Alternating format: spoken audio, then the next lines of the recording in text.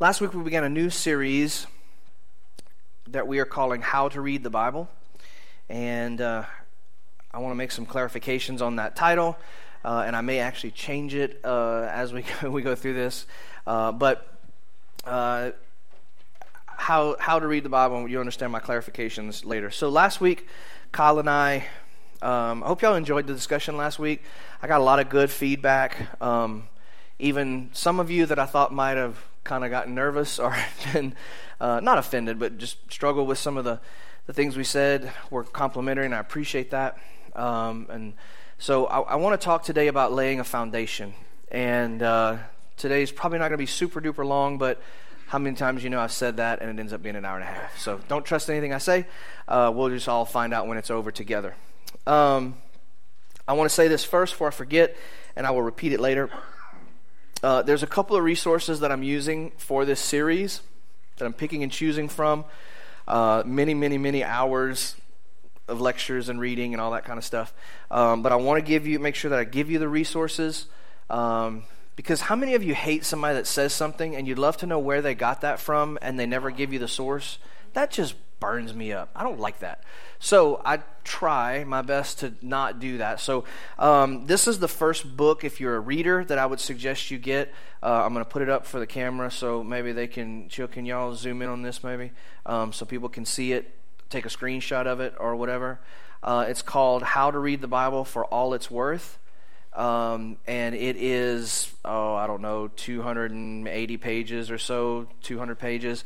And it is a great, easy to read book done by Christian scholars that I'll just tell you don't agree with maybe the way that we interpret Scripture in some aspects.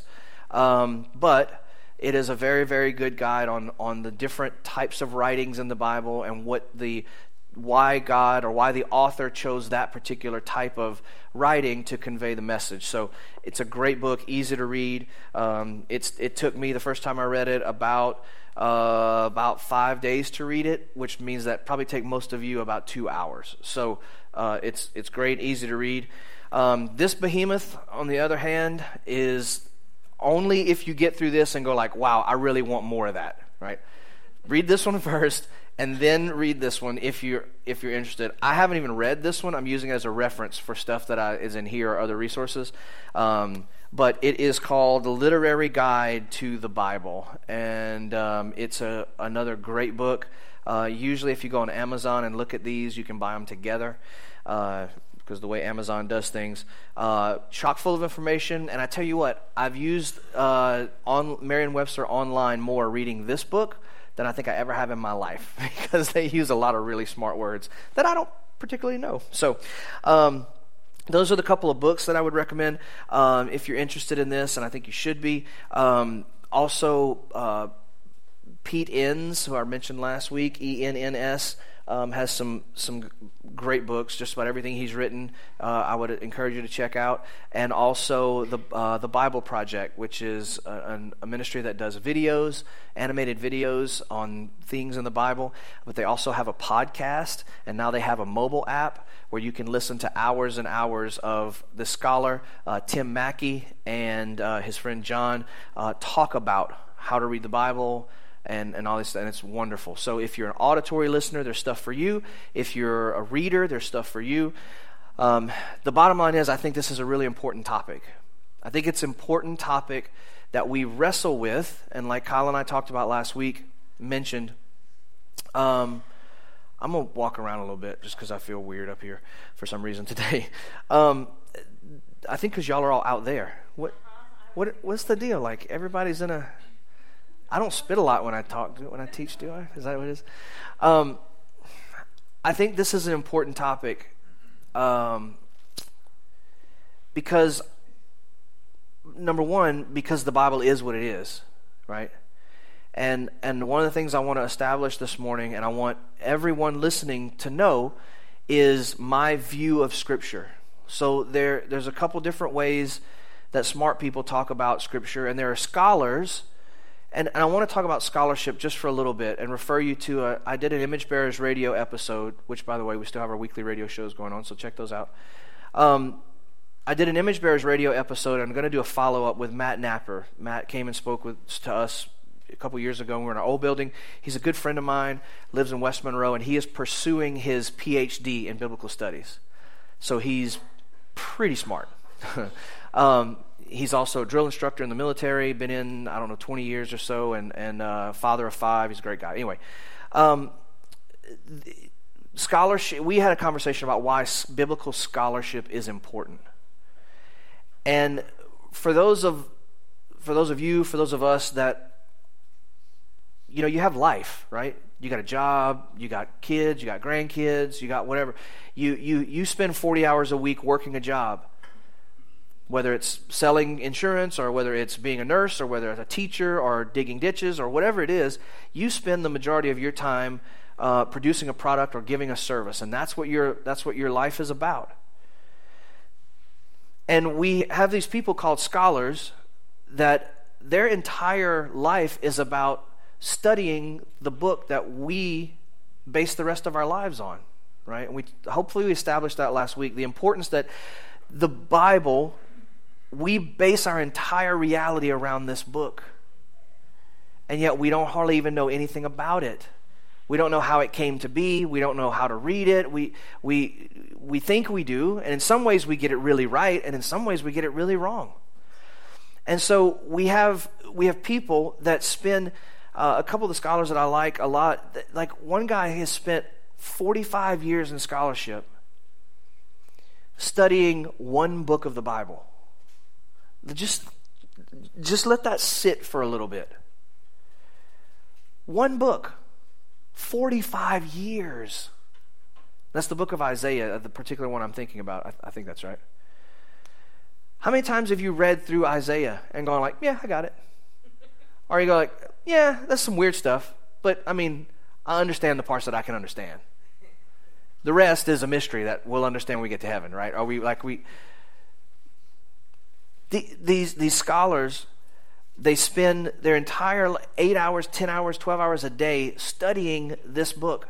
And some of these scholars, so the point is that, don't you think that maybe there's some stuff that they found or that they notice, that they see about the Bible or the particular passages or books that they're studying that maybe could be useful to us?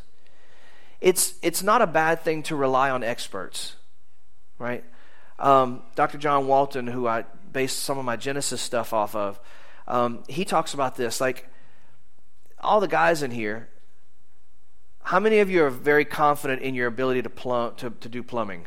Not Brother Ron, because he's a master plumber. That's not fair. But most of us, if the sink clogs, we get some Drano or whatever. Brother Ron will probably be like, don't put Drano down your drain. But we can clog it.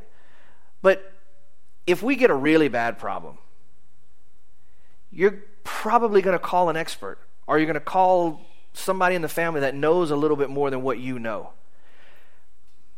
Some of you guys in here are really mechanically gifted. Some of you are not. And if your car breaks down, you're going to take it to somebody who knows how to fix it, who's spent time and has experience dealing with these issues. My point is that in real life, we have no problem relying on experts to deal with stuff that we don't know how to do. We trust them to do it right so that we can carry on with the rest of our lives. But when it comes to the Bible, sometimes we have this apprehension to rely on other people to give us a meaning or to give us an opinion or an interpretation of Scripture. And sometimes we need people who have spent 20, 30, 40 years studying one book.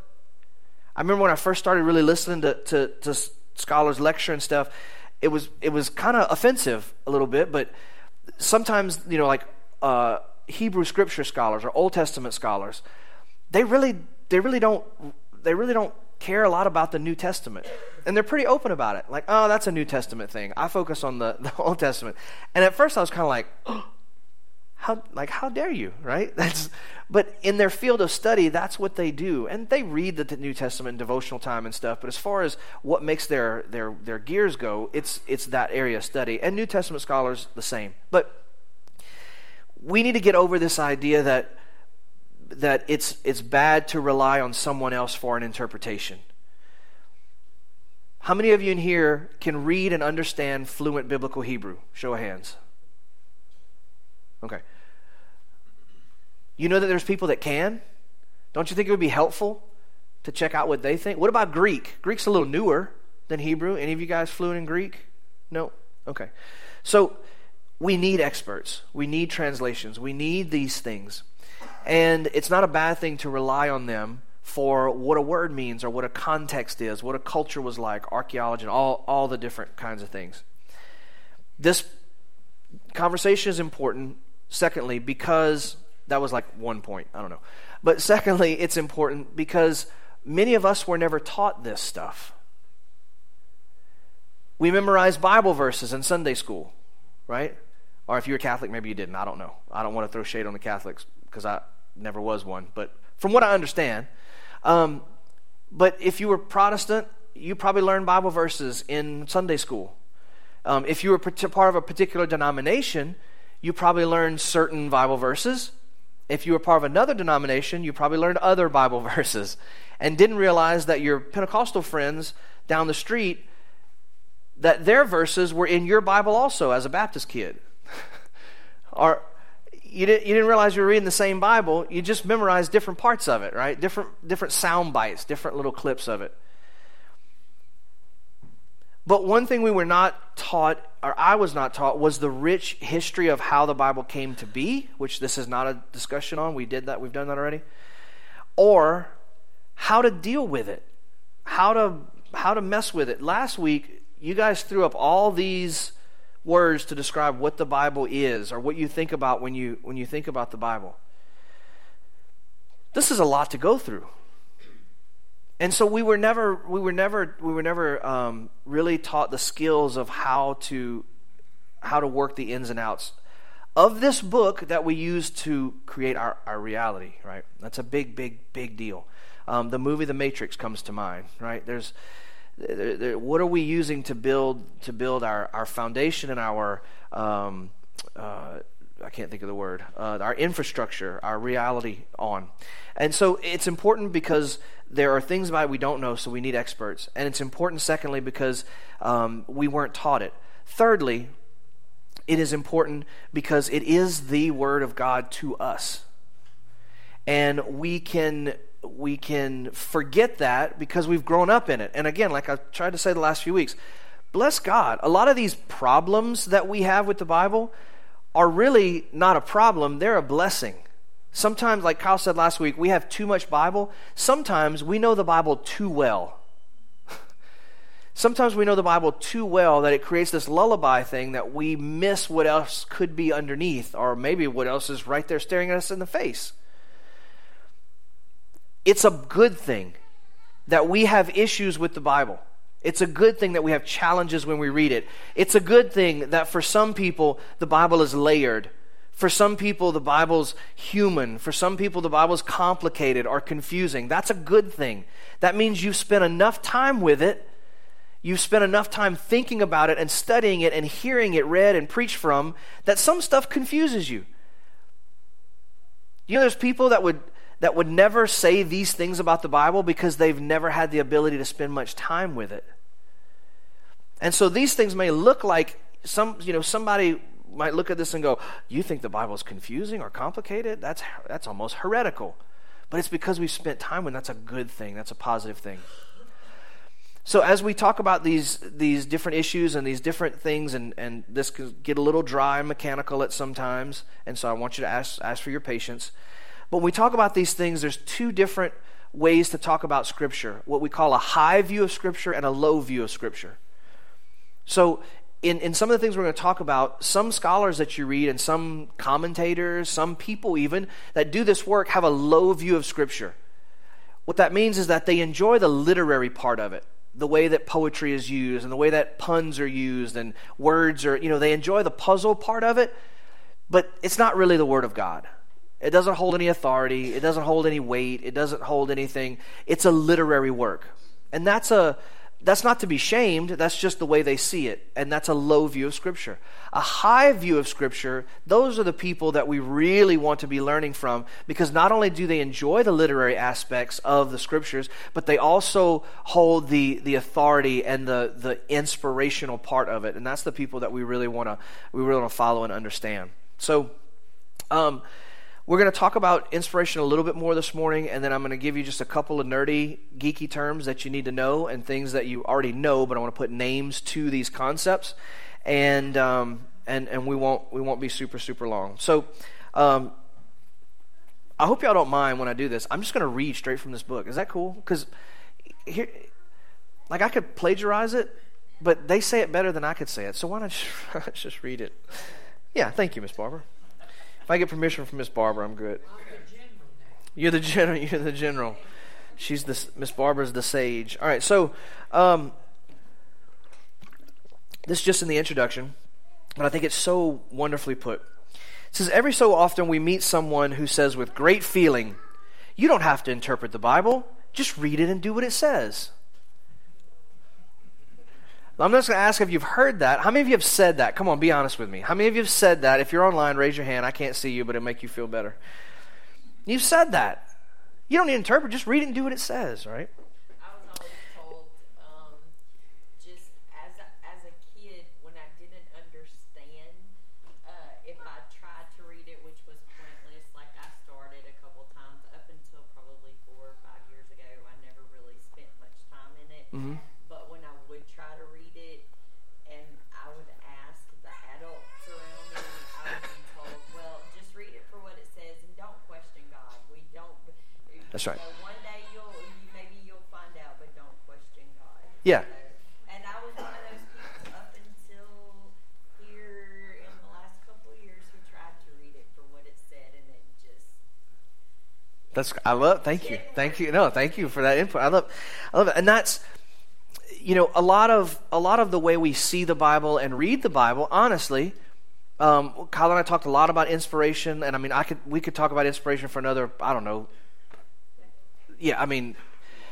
too long. You guys would all get really, really bored with it. But it's fascinating because and some of this is going to be covered in what I read, but a lot of the way that if you were born and raised here in Louisiana or in the South, there's a good chance you have the very same attitude that Nikki's talking about.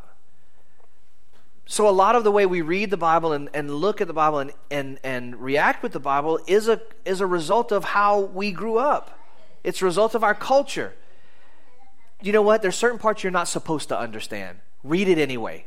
It's like, okay, I mean, but then how do I base my life off of it, right? So there's all these dissonances that happen. So they go on to say, usually such a remark reflects the layperson's protest against the professional scholar, pastor, teacher, Sunday school teacher, who by interpreting seems to be taking the Bible away from the common person.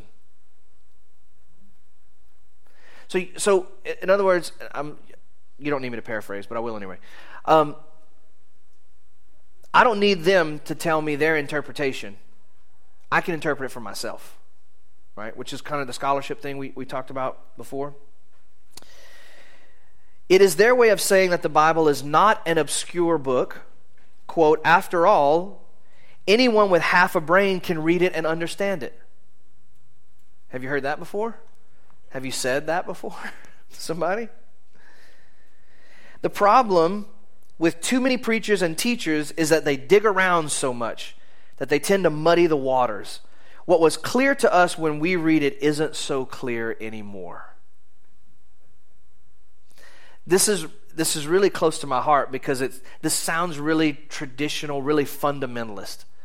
And from my background, the several different churches that I've been a part of, we've talked about this and kind of mocked it a little bit. We have a statement of faith on our website that I'll probably end up pulling down just because I don't like them. But, you have the statement of faith on the foyer wall, right? And that's to clean up how we understand God in the Bible and our relationship to the world, etc. And it's to make it really clean. And in the Baptist church, there's stuff like the Romans Road, right? How many of you know the Romans Road, right? The Romans Road. Everything is really clean and simple. And that's all you really need to know. But then some preacher comes along with history and context and culture and languages and archaeology, and all of a sudden, those things that were so clear before, now it's like, well, you start to question what they mean and how they fit together. And then we go, well, that's taking away the clear meaning. But what we did in putting those particular scriptures together is we just picked a soundbite from here and a soundbite from here and a soundbite from here, many times from different letters of Paul or different places in the Tanakh, or we pick stuff apart and we go, these things sound like they go together. Let's create a doctrine. And we'll start living our lives by this doctrine. And the problem with that is, when you start running into history and context and culture, is that Scripture A from 3,000 years ago and Scripture B from 4,000 years ago and then about 2,000 years ago were written to different people in different times, in different places, facing different situations by different people who were facing different situations in a different culture. Not to say that the overall value structure and meaning of the Bible is not consistent. It is. But the way we take things out of context and make a doctrine is dangerous. And then what as professionals, I'll put myself in that category no matter what you think about how professional I am. As professionals, ministers, we put these things together, or we take those that have been handed down to us and we give them to those of you who, again, can't spend 40, 50, 60 hours doing this like we do. And we give it to you and we go, this sounds really good, right? Like it works. And you go, yeah, that's something I can build my life on. And we go, great. Don't forget to put your tithes in the box before you leave. Which, by the way, don't forget to put your tithes in the box before you leave. And then you create a life around this truth. Now, it may not be the message that the prophets or the New Testament writers were trying to give, but now you have a new reality based around that. And when you start to tinker with that, it makes you uneasy. So, I'll continue. He says, there is a lot of truth in this protest. We agree that we should learn to read, believe, and obey the Bible. Absolutely. And we especially agree that the Bible need not be an obscure book if read and studied properly. In fact, we are convinced, and these are the writers speaking, that the single most serious problem people have with the Bible is not a lack of understanding, but with the fact that they understand many things too well. For example, with such texts as, do everything without grumbling or arguing, that's Philippians 2:14, the problem is not understanding it, but doing it, obeying it, and putting it into practice. We also are agreed that the preacher or teacher is all too often prone to dig first and look later, and thereby at times to cover up the plain meaning of the text, which often lies on the surface. Let it be said that at the outset and repeated throughout that the aim of good interpretation is not, this statement, holy smokes. The aim of good interpretation is not uniqueness. One is not trying to discover what no one else has ever seen before. Oh man, this hurt my feelings so bad. Not just as pastors, teachers, whatever, but also as people. And listen, I've just got to say this. I always dreamed that I would pastor a congregation like this. That's not quite accurate. I never wanted to pastor, but I always dreamed that I could help and lead and be around people like this congregation. Because for the first time in my life, and I've spent my whole life in church in some way, shape, or form, the first time in my life, I'm surrounded with people that are going to check what I say. I'm surrounded with people that actually not just read devotionally from a Max Lucado devotion, 5 minutes and 37 seconds every day, which is great. Read Max Lucado, whatever. I mean, I'm not putting him on blast. I'm just saying, people that don't just read devotionally, I got my 2 minutes of scripture in, I'm good for the day, but people that actually read and study and care about understanding the book. And so I get messages from people online. You said this, what did you mean? Where's your source for this? And I love that. That's what biblical community is supposed to be about. I know that when Miss Shannon's here, I know we're going to have a conversation about what we talked about every Shabbat, because she thinks about it and she knows her word. And again, that's not a slight. That's a positive thing. I love the fact that you are serious about this, and that this is not just something that you're just fulfilling a religious obligation. I love that, and you're to be commended for that and appreciated for it. But in that process, many times when we study the Scriptures, we are studying for the thing that nobody else has ever found. We're looking for the nugget. We're looking for that piece of wisdom that the sages, the Jewish sages and all of their wisdom, that the church fathers and their wisdom, that the scholars from then on, that nobody's ever seen, we found it. And it's going to change the world. And while I think that's an admirable ambition, and you know what? Sometimes we do come up with new things that nobody's ever seen by inspiration of the Spirit or just by study. Sometimes we can. But if that's the aim and that's the goal, we're not interpreting correctly. Remember we said last week that when you crack open the book and begin to read the first couple of words, you're already interpreting, right? So we should all understand that interpretation is not something that's left to translators or to pastors or teachers. Interpretation is something that every single reader does. I hope we beat that dead horse last week, but just in case he's still got some breath in him, we're going to beat it again this week. That when you crack open the book, you are an interpreter, period. Okay? So since that is the case, let us make sure that the aim of good interpretation, again I'll read it, is not uniqueness. One is not trying to discover what no one else has ever seen before. And if that rubs you a little bit, then sorry, not sorry.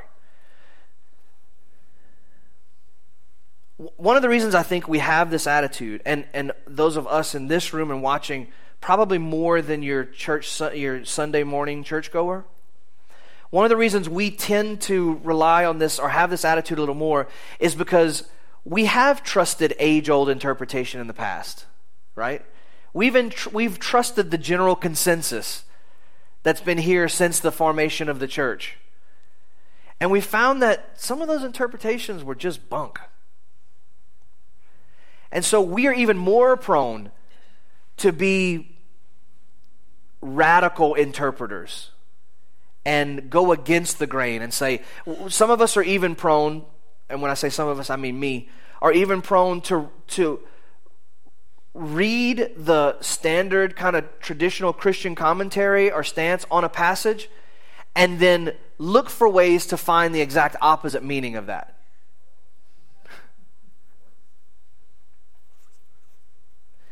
And by definition, that's not good interpretation.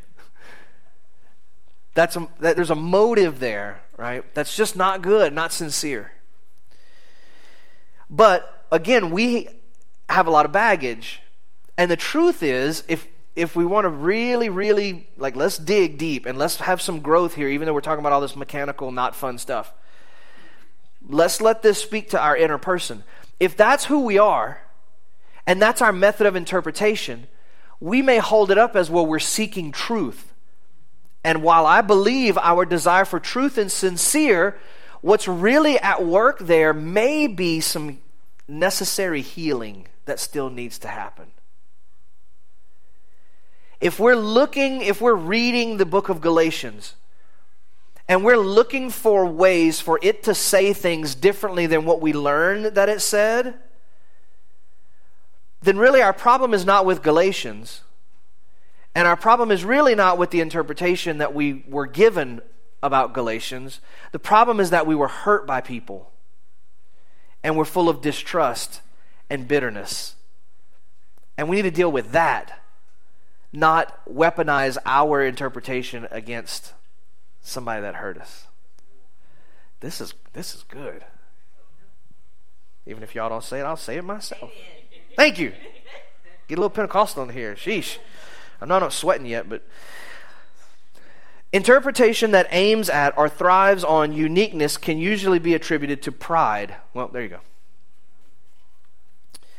and attempt to out-clever the rest of the world. And again, I'm not questioning anyone's sincere desire to know truth. That's not even a question. I'm not even touching that. We all hopefully have a sincere desire to know the heart of the Father. They call it pride. I would say pride as well, because we don't want to be hurt again. And sometimes, you know what? I do want to out-clever the person that preached this particular thing over and over and over, because that doctrine that he preached, that he interpreted from this book, or that he inherited, that doctrine hurt me. It caused damage in my life. Here, I'll get real personal. We'll just get rubber meets the road. One ministry I was a part of for a long time was real prosperity based, right? And we were on staff there, and we're being paid hardly nothing, but had to work like 60 hours a week, right? It was my full-time job. But, the ministry didn't have money, to really, because the leaders were making six figures. So the rest of the staff, didn't really have the money, And if this community organization needed something, well, they give $5,000, while the staff is eating out of the ministry food pantry. You see?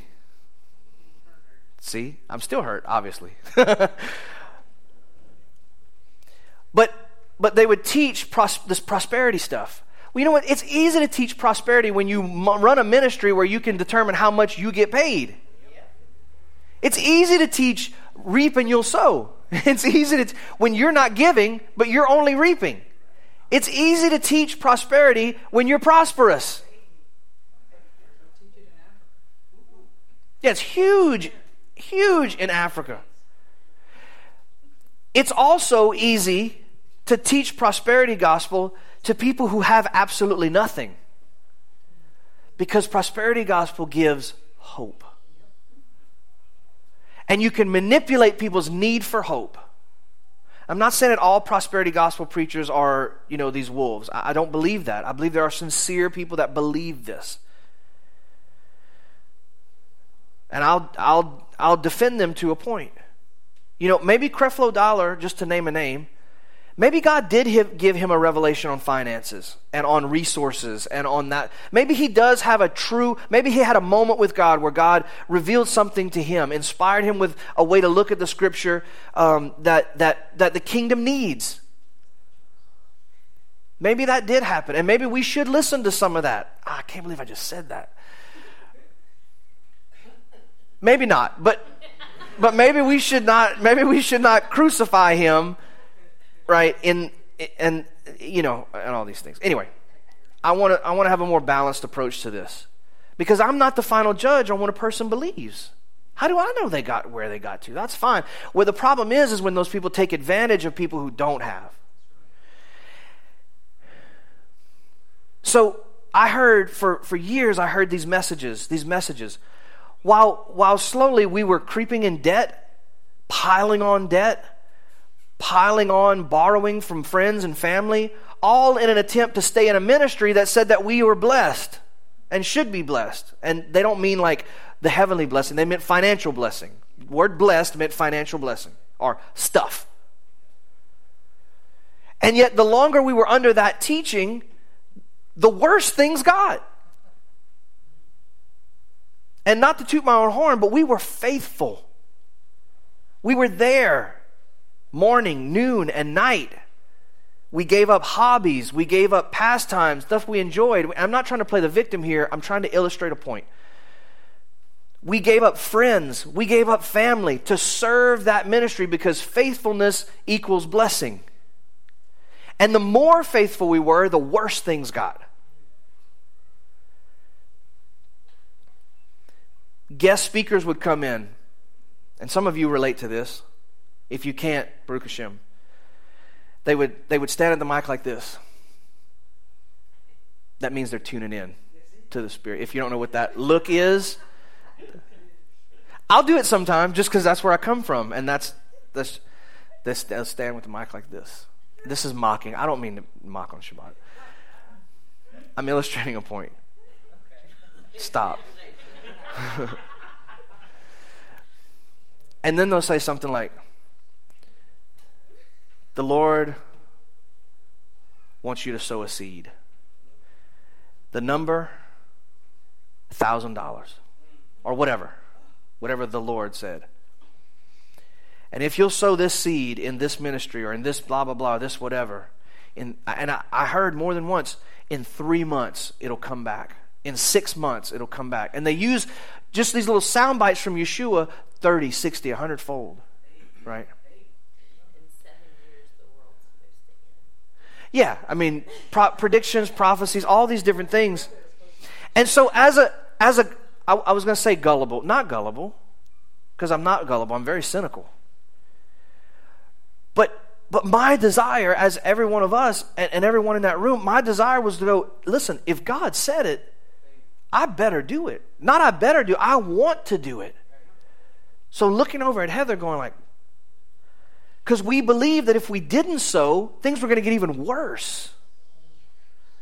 So looking at her and us both knowing we barely got 2 nickels to rub together. So we find a way, beg, borrow, and steal, to be able to sow this seed. That whole 10-minute rant was just to illustrate the fact that we all have things like that. Yours might have not been prosperity gospel. Yours might have been something else. But that doctrine, that way of interpreting the scripture hurt us. It hurt us. 10 years later, we're just digging ourselves out of that financial hole. Over half of our marriage, this is the first almost 20 years married, this is the first time we've ever been able to go like, it wasn't a bread or underwear decision every time you go to the grocery store, right? The first time in 20 years. Not because we're lazy, slack people, that's not why. Because we wanted to be obedient to a doctrine, an interpretation, and it almost destroyed us. And we're not the only ones that have that kind of story. Every one of you probably have a story like that. Surely those of you watching online. But what we need to the point of this and what we need to understand is that pain and that hurt and that chaos and that the things that those doctrines produce, when we then read a scripture about sowing and reaping, it's really hard for us to get to the original meaning because we have all of this baggage. And so what we will tend to do is we will tend to go, I know it can't mean that because that's destructive, or it was destructive for me. So then what I have to do is I make it my mission to find out what it really means, which usually means opposite of the thing that hurt me. This is really good. I'll say it again. This is much deeper than I intended to be today, but I think it's important because that's our mode of interpretation. Our mode of interpretation, especially in this walk that we're in, is to take all of the major doctrines that we were taught in our previous life and to go point by point, is that what you're saying? Point by point, issue by issue, and interpret Scripture the right way, which usually ends up being the opposite of what we were taught. Am I hitting anybody? Am I speaking to anybody? And while that may be true, while our conclusion may end up being true, that mode of interpretation doesn't last and it can't sustain us. I said a long time ago, and I've heard other people say it, thankfully, over the years. Many times, those of us who come from a church background into this Torah thing, whatever this is, I heard a word the other day that's starting to be in use that I like, pronomian. Nomian meaning law, pro meaning pro-law, pro-Torah. Pronomian Christianity. I kind of like that term. That's, nobody's going to know what it means, but I mean, nobody knows what Hebrew roots means either unless they Google it and they're scared to death. Nobody knows what Messianic means. They think you're Jewish. I mean, I don't know, whatever we are. So when we come into this, many times our passion and fervor for this new revelation of Torah is fueled by what we're against. We are fueled by what we're against. We're against Christmas. We're against Easter. We're against Sunday. We're against pork. We're against this. We're against that. And we get our passion from that. And we read the Bible in a really militaristic way. And then we weaponize scriptures based on how we interpret them. And the problem is that some people never leave that phase. We don't really deal with the pronunciation of the name and calendars and that kind of thing as far as making it an issue, because I don't think it should be an issue. But just as a point of illustration, some people will come in to the Torah movement, and in the first 2 weeks, all of a sudden they've figured out how the name should be pronounced, even though it hadn't been spoken in however many thousands of years. They hear a teaching, they do some study, they do whatever, and again, I'm not making fun of anybody, I'm just illustrating, because I did the same thing. And they find out which calendar they want to use and which name pronunciation they want to use and which whatever. And in the first 2 or 3 months, now they've built a new set of doctrines that look pretty different than the ones they came from. And then they spend the next 20 years defending why those things are the real thing. And they attack everybody else that doesn't see it the way they do that. And that becomes their life. I'm so thankful God didn't leave me there. I'm so thankful that God started to draw us into things that we're for instead of just things that we're against. If I say Hashem and you say Yehovah and you say Yahuwah and you know what? Call his name. Call on his name. And I'm not going to make bones about how you say it. Because that's not what we're about. Because we have such a loving God. I called on the name of Jesus and he heard me. Absolutely. We called Jesus and we're here today because of it. So anyway, I don't want to step off into that quagmire. But just the point that we have to stop being people that are always against stuff, and we have to let the world know what we're for. But before we can let them know, we got to find out. We got to find out what we're for. Do we just keep the feast because they're not Christmas and Easter? Or do we really find beauty and depth? And do we really learn about the character of God through the feast? And do the feast day, the feast, the Moedim, do they draw us closer to God? Or is it just that they're not that?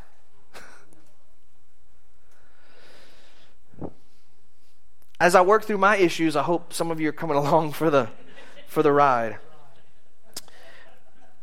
Let me get back to this. He says, or they say, I'll repeat that. An interpretation that aims at or thrives on uniqueness can usually be attributed to pride, an attempt to out-clever the rest of the world, a false understanding of spirituality, wherein the Bible is full of deeply buried truths waiting to be mined by the spiritually sensitive person with special insight. Well, isn't that what the Bible is? No, that's actually not what it is. But that, again, that's a lot of our attitudes towards it. Or, he says, vested interest, and in parentheses, the need to support a theological basis, especially in dealing with texts that seem to go against the bias. That's what we just talked about. They just said it a lot quicker. Unique interpretations are usually wrong. Well, I don't like this book. I'm going to throw it in the trash. No. Unique interpretations are usually wrong. This is not to say that the correct understanding of a passage may not often seem unique to someone who hears it for the first time. But it's to say that uniqueness is not the aim of our task. And that's the point. The point is not that we can't have a discussion on this might mean this and this might mean that. We can have those discussions. Those discussions are good and healthy. It shows that we're creatively thinking about the text and that we care about it. And that's important. What's not important is to make it mean something different just because we need it to. That's what's important. We need to deal with what motivates us to need it, not use the word to medicate our where we're hurt. We can't use the interpretive process as a medication for where we're hurt. We need to heal where we're hurt so that we can treat the Word of God respectfully and correctly. They go on to say, the aim of good interpretation is simple: to get at the plain meaning of the text. That's the interpretation. We want to get at what the plain meaning of the text is, and they go on to clarify that, and he says, the author's intended meaning. The author's intended meaning. And we did this in our Genesis talk. I'll just rehash it real quick. See, I said it wasn't going to be long. Look. Shut up.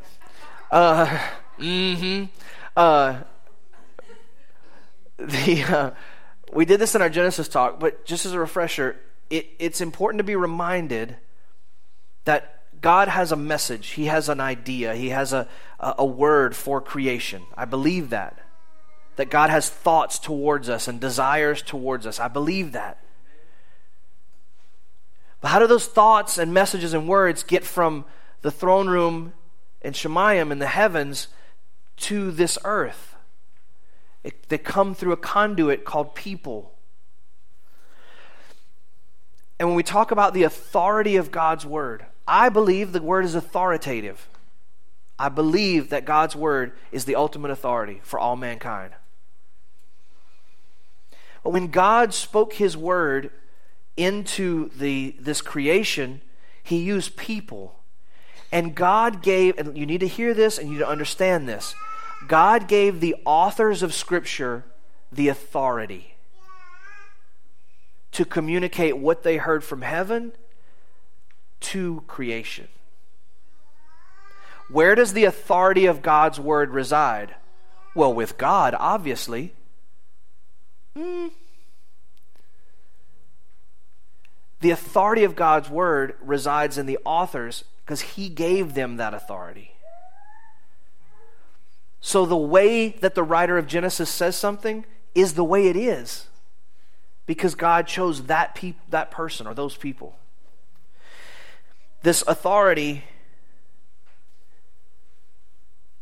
is vested in the author, and that's something that it's really important to understand. Something I never heard before, and I thought, oh, this is heresy. God's word is authoritative because God said it. But God might say a lot of things that you and I never hear because he's in the Spirit and we're not. It has to come through people. The plain meaning of the text, the author's intended meaning. And again, we've talked about this idea that people the authors in the text are speaking to the people in their time and place, in their situation. And if that offends us or if that's hard to get our head around, let's just update that idea and let's just say, how many times does God speak to you or to me or to us? I believe God speaks to us continually if we're listening. But what if all those things God is speaking to us is not really for us? It's for like 20 generations down the line. See, then how it doesn't work. The author was speaking to the people in their time and their place to their situation. They go on to say, and the most important ingredient one brings to this task is an enlightened common sense. Not a sensitive spirit, not an openness to Ruach HaKodesh. The most important ingredient one brings to this interpretive process is an enlightened common sense. They say, the test of good interpretation is that it makes good sense of what is written. Correct interpretation, therefore, brings relief to the mind as well as a prick or prod of the heart. But if the plain meaning is what interpretation is all about, then why interpret? Why not just read? Does not the plain meaning simply come from reading? In a sense, yes. But in a truer sense, such an argument is both naive and unrealistic because of two factors: the nature of the reader and the nature of Scripture. Because Scripture has its context and we have our context. And any of you that have done any thinking about this and studying the Bible, you know that our context doesn't always match the context of Scripture. It can. Different time, different place, different people. I want to make this disclaimer because I think it's really important. And they write about this a little bit, and so I'll use some of their wording.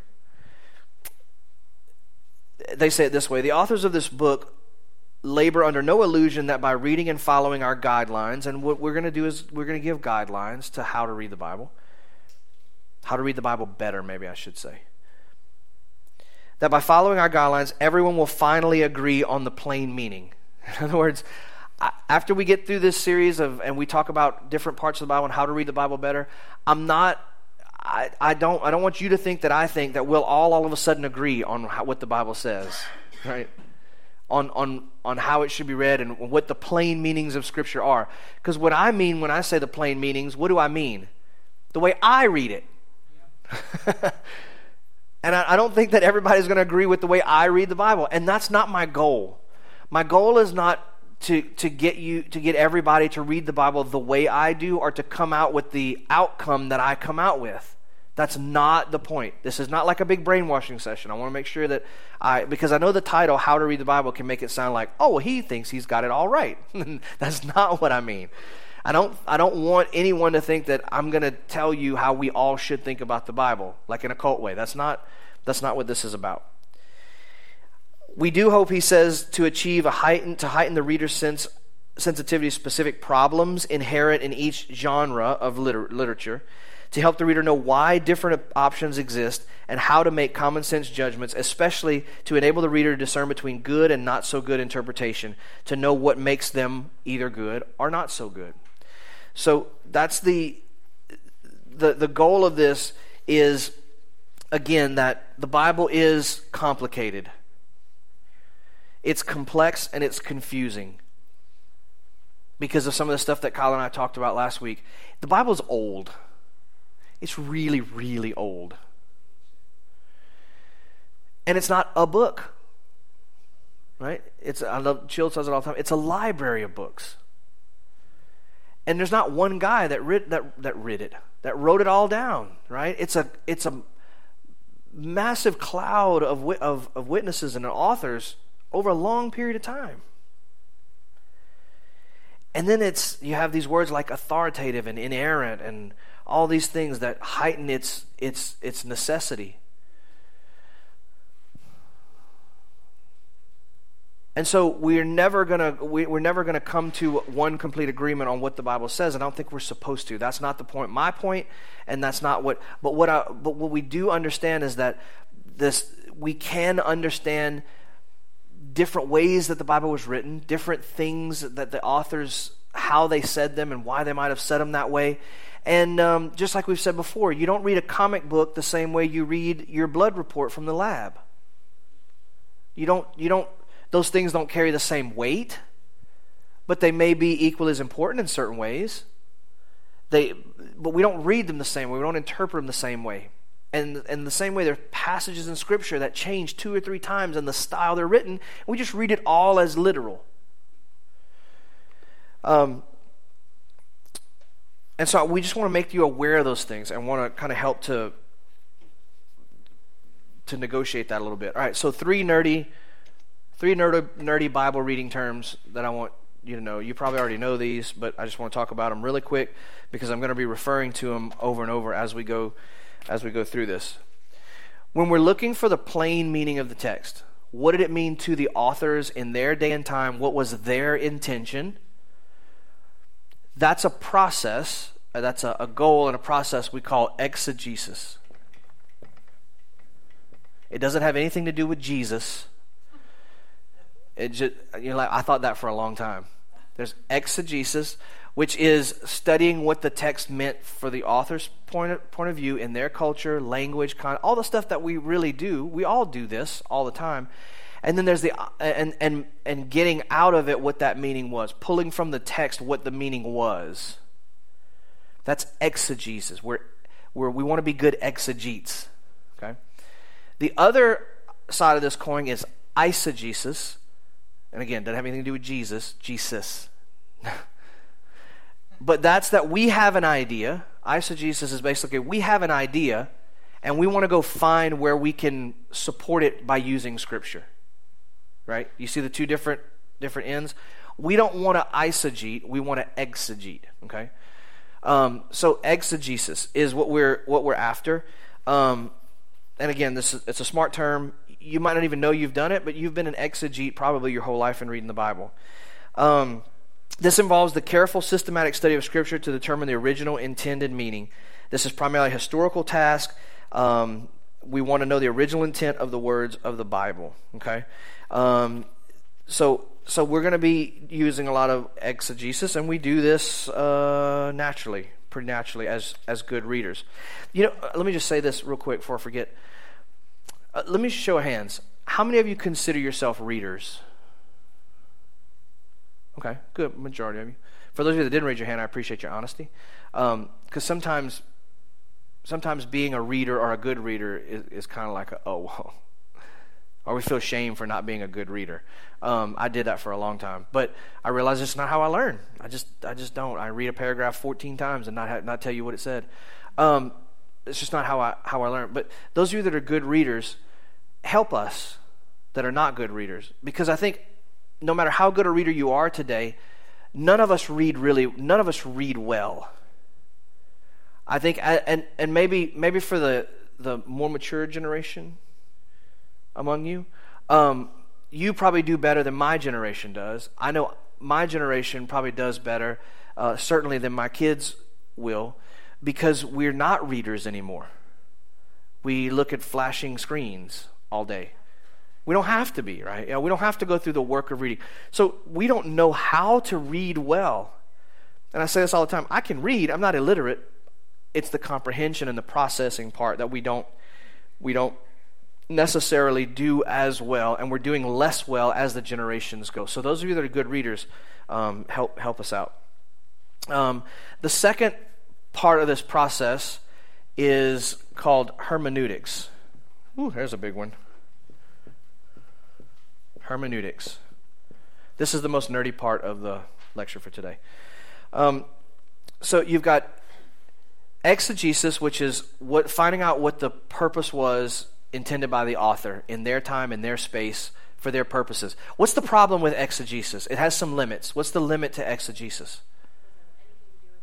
Exactly right. That's great. Ezekiel meant XYZ. Jonah meant XYZ. When Moses said such and such, he meant this. I get it. I understand it. And this is one of the limitations that we face and one of the frustrations we have as people who are pursuing Torah. Because what part of the Word of God are we exegeting? We're exegeting something that's 4,000 years old, right? Completely different time, completely different culture, completely different everything. These guys are coming out of slavery, living in the wilderness, in the desert. You and I have never been slaves, and we don't live in the desert. Big pond right over there.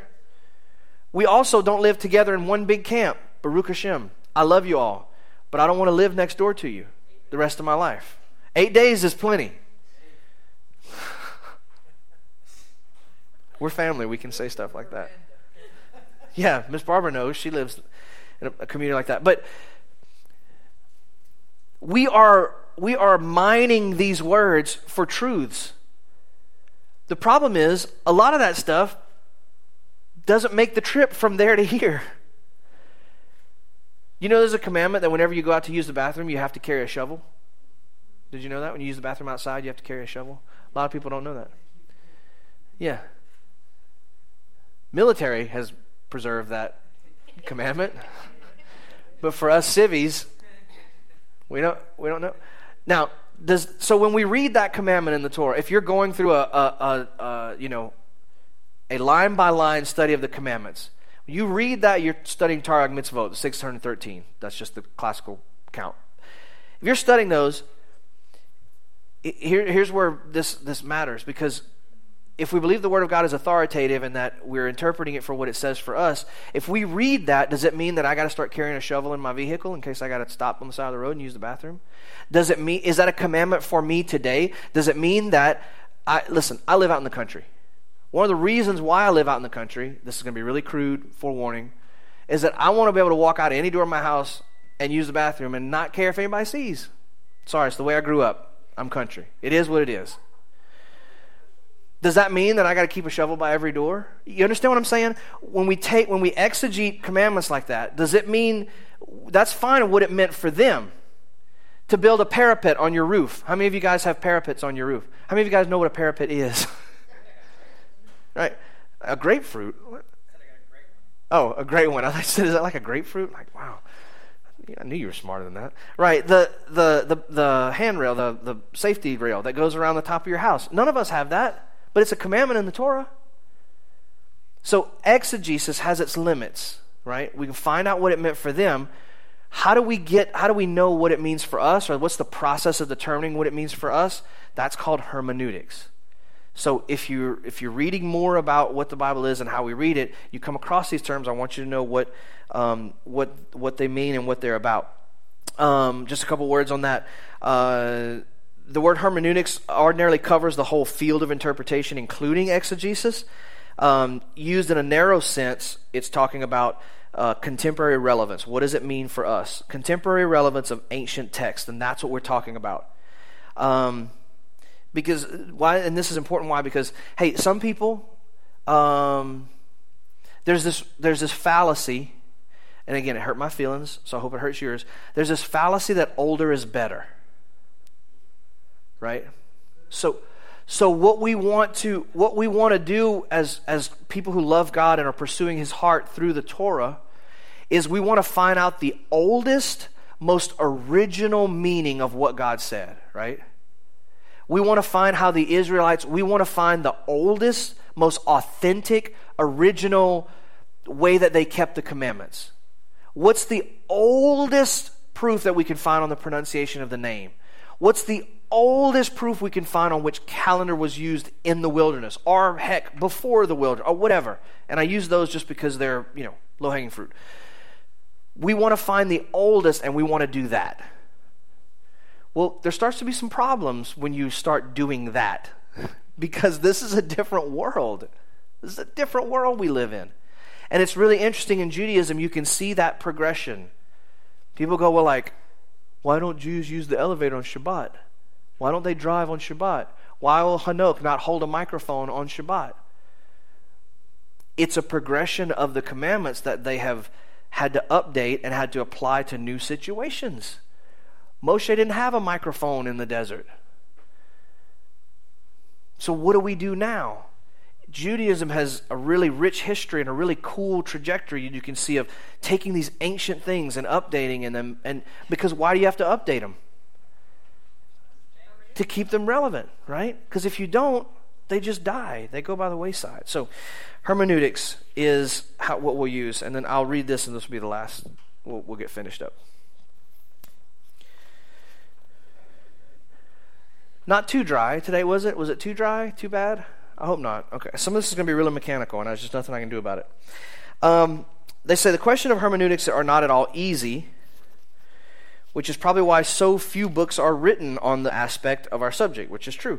Nor will we all agree on how one goes about this task, but this is the crucial area, and believers need to talk to one another about these questions. I love this. And to listen. We need to talk to one another about how we apply Scripture, and we need to listen to one another. On this statement, however, there must surely be agreement. A text cannot mean, listen to this, so good. A text cannot mean what it could never have meant for its original hearers. Okay, I will. I'm going to say it 3 or 4 times. A text cannot mean, for us today, it cannot mean what it could have never meant for its original readers or hearers. A few weeks ago, we talked about Isaiah and about how Isaiah wasn't talking about Jesus. And I know some of you didn't say it, but you got really upset with me. But you respect me too much to cuss me out or whatever. This is why I brought up Isaiah. Because Isaiah, nor his readers, nor his hearers, would never have meant Yeshua to them.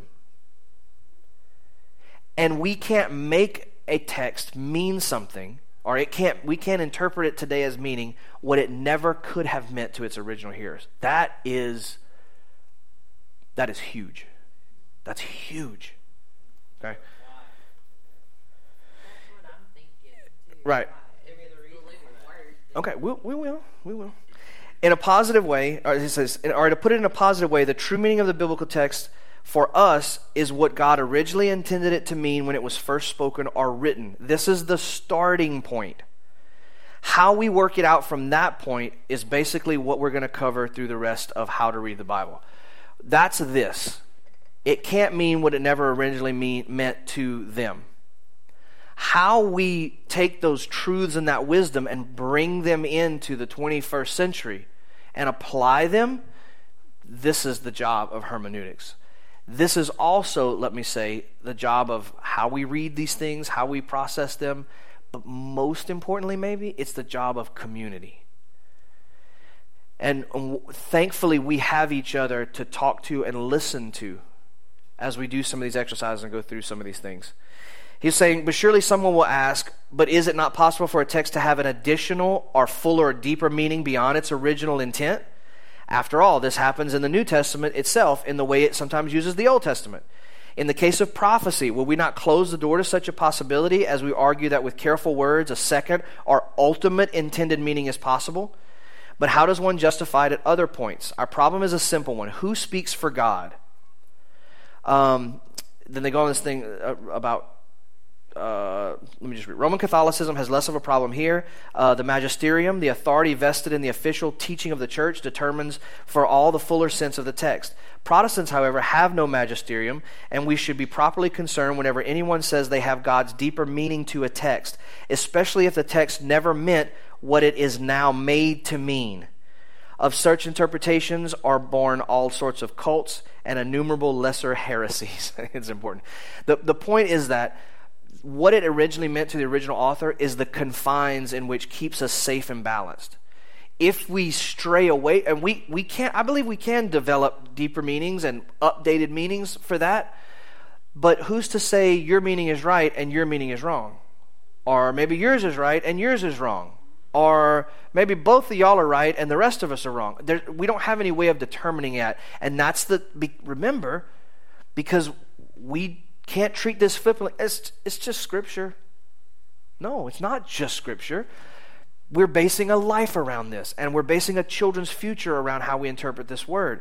So the confines of what it originally meant by an author is what holds us in and keeps us from going, well, I think it means this. I'm going to start my own ministry.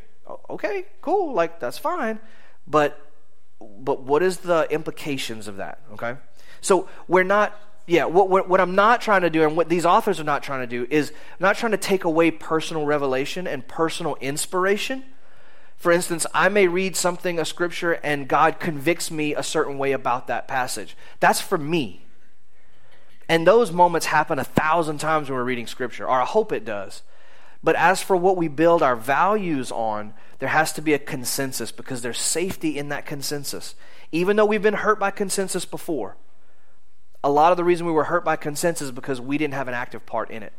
And in this community we do. So they go on to say, where were we? Blah, blah, blah, blah, blah. No magisterium. Blah, blah. It is difficult to give rules for hermeneutics, they admit.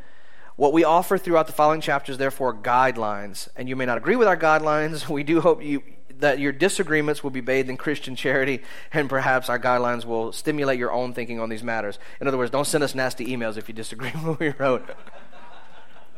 Bathed in Christian charity. I love that. So I hope you enjoyed this discussion. I hope it wasn't too dry. There's some really important things that you can think about throughout the next week. Next week, we may do a part 2 of kind of this foundation thing. We'll see next week is Hanok, so it gives me 2 weeks to figure out what I'm going to talk about next. So if you have any questions or input or concerns or anything like that, we'll talk about it afterwards, and you can always come. Let me say this too before, and I'll pray and then we'll be done, I promise. Last week when I said something about don't hold your questions, y'all all come to me afterwards, I wasn't saying I don't like the conversation afterwards. If you have a personal something you just want between you and I or whatever, please do that. I wasn't meaning to say I don't want to talk to you after service. What I meant was that if you have a question, there's a good chance somebody else in the room has that question. And it's just fruitful to open up if you feel like doing so. So thank you guys for joining us, for being with us on live stream. We love you very much. We will enjoy each other's company from now for the next hour or so. And so we want to bless you and thank you. Father, we bless you and thank you so much for our time together. I thank you, Father, that you're not letting us ever stay where we are. But you are constantly moving us forward. And God, I'm so grateful that we're not stuck. We're not stuck in I hate to say yesterday's revelation, but we're not stuck with an idea of a dogma or a belligerency that we can't get out of, that you are bringing fresh passion and understanding to us each and every day. And I'm so grateful, Father, that we can take the things that you've shown us in the past and build on those things to continue to grow not only ourselves but your kingdom, and hopefully to be a more accurate representation of what you want us to be. So we thank you, Father, for pushing us together, encouraging us, holding us accountable, guiding us and directing us, convicting us, all the things that you do as a loving Father. We thank you for our online family and pray your richest blessings on them as they spend the rest of their Shabbat in peace and then go through next week. Of course, all of those that are dealing with illness and the weather and all the things, challenges, Father, we pray for your safety. We also want to remember the nation of Israel, the IDF, all of those that are working for the state of Israel, the nation of Israel, and we pray for the Jewish people and your richest blessings on them and your guidance on them. We pray for this weekend coming up and that your presence will be with us. So we love you, Father. We bless our online family and we thank you for them. Through Yeshua, our beloved Messiah, amen and amen.